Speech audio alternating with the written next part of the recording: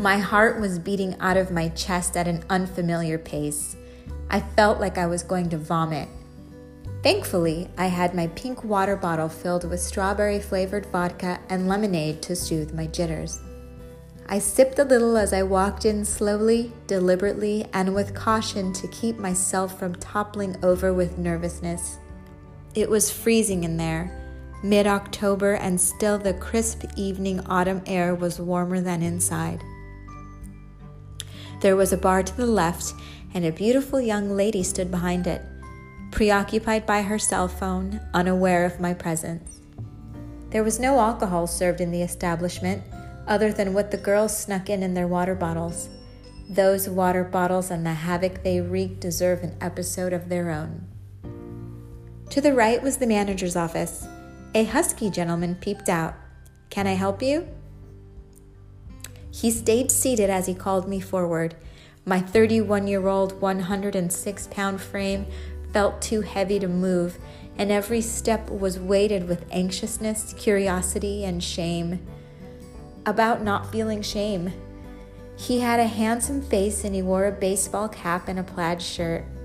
I have a thing for plaid and husky men, but I never did fully develop a thing for him. He took to me right away. My innocence was palpable. My flaxen hair was done in tight curls, my lips were a fresh shade of light fuchsia, and my eyes were highlighted with winged eyeliner that had been my signature look since the young age of 16. 16. My 16-year-old self could never have imagined that I would walk into a strip club, a fully nude one, I might add, looking for work. A former devout Christian purity ring-wearing youth group leader. You may be asking yourself, what led me there? A long series of destinies, and ironically, I believe, God Himself. I suppose my spirit had always been one of nonconformities, sensuality trapped in good girlhood and having to make Mama and Jesus proudness, trying to find freedom from the confines of doing as I should, part rebellion, part desperation. Jeff was his name, the manager that hired me. He made a copy of my driver's license. I didn't need to audition. He liked my look and I would be the only blonde, a fact that both inspired and frightened me. "What do you want your stage name to be?" he asked. "Sugar," I said without hesitation. "It's Marilyn Monroe's character's name in Some Like It Hot." She would be my muse. He led me to the dressing room. I was shivering. My butterflies were raging. As much as it was nervousness, there was probably a part of it that was excitement too. I was entering a whole new world.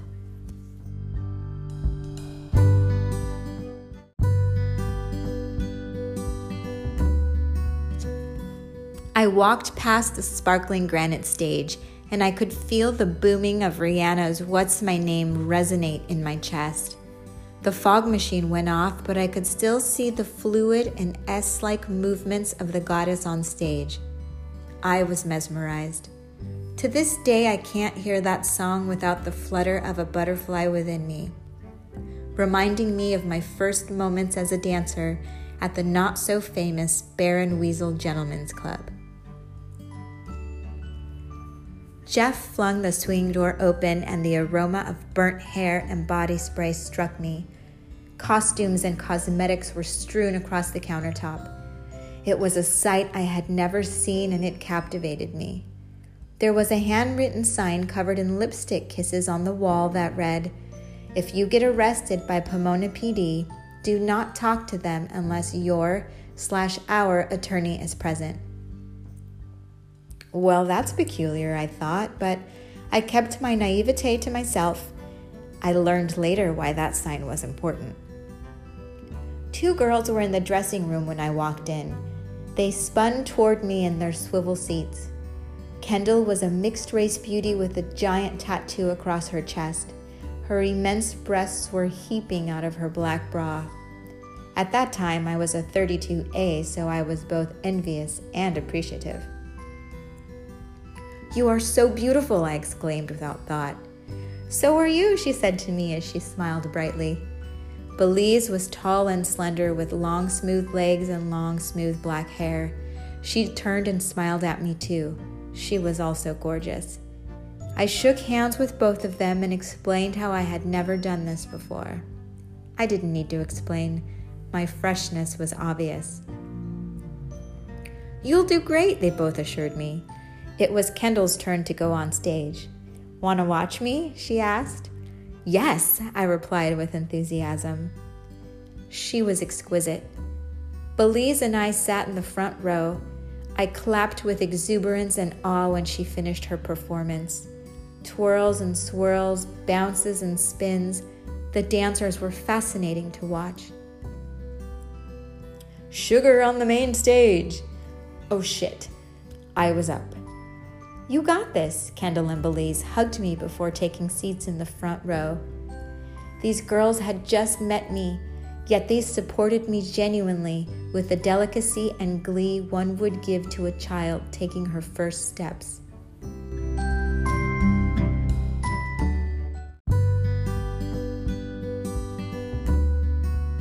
I wore a pink thong tutu and a white bra with pink silk lining.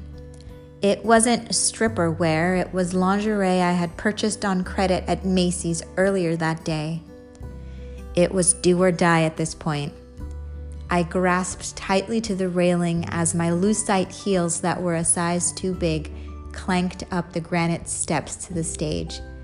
They were white with pink and red hearts. They looked like Valentine's Day.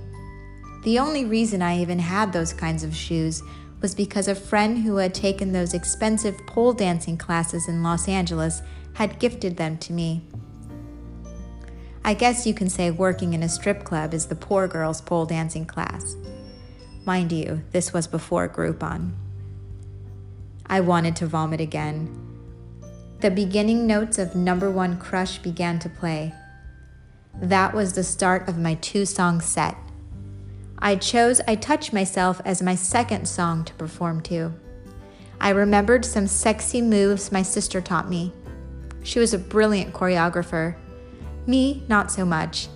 My lack of coordination kept me off dance teams and out of dance classes. I could never catch on quickly to structured dance routines, and I perceived glances of pity for even trying. There weren't many customers in the club that night, but the few there, not already in private dances from girls I hadn't met yet, came forward for a closer look at the new girl. Shit. Sink or swim, I thought. The pole was cold. The stage was cold. Why was everything so goddamn cold? I moved a little too quickly. I would come to learn later to always take the slow beat, and stripped my clothes off a little too fast, but Kendall and Belize clapped and cheered anyway. I had done it. I grabbed my bra and my tutu and clutched them tightly to my heart to keep it from leaping out of my chest. I couldn't believe I had done it. Or could I? Was this really out of character, or was the courage it took to become that vulnerable and to embrace my sexuality who I really was? My experience there would be a catalyst for other acts of bravery in my personal and professional life. Once you use taking off your clothes under a spotlight in a room full of strangers as your base point of vulnerability, there isn't much else you can scare yourself out of doing. I flung the door to the dressing room open, and the scent of burnt hair and body spray enraptured me all over again. Every now and then I will still catch a whiff of what that dressing room smelled like, in a tester spritz of a body spray, in a new hair product, or in holding the curling iron to my extensions a little too long. The room looked smoky from the aerosol, and I could see the slightly shadowed figures of several other dancers. With honest effervescence, I introduced myself and shook everyone's hand. Word on the street is, no dancer likes a new girl in her club. She can take away your potential customers, copy your song set, create competition, disrupt the pack. I suppose there were many reasons why a dancer would want to intimidate the new girl into never coming back.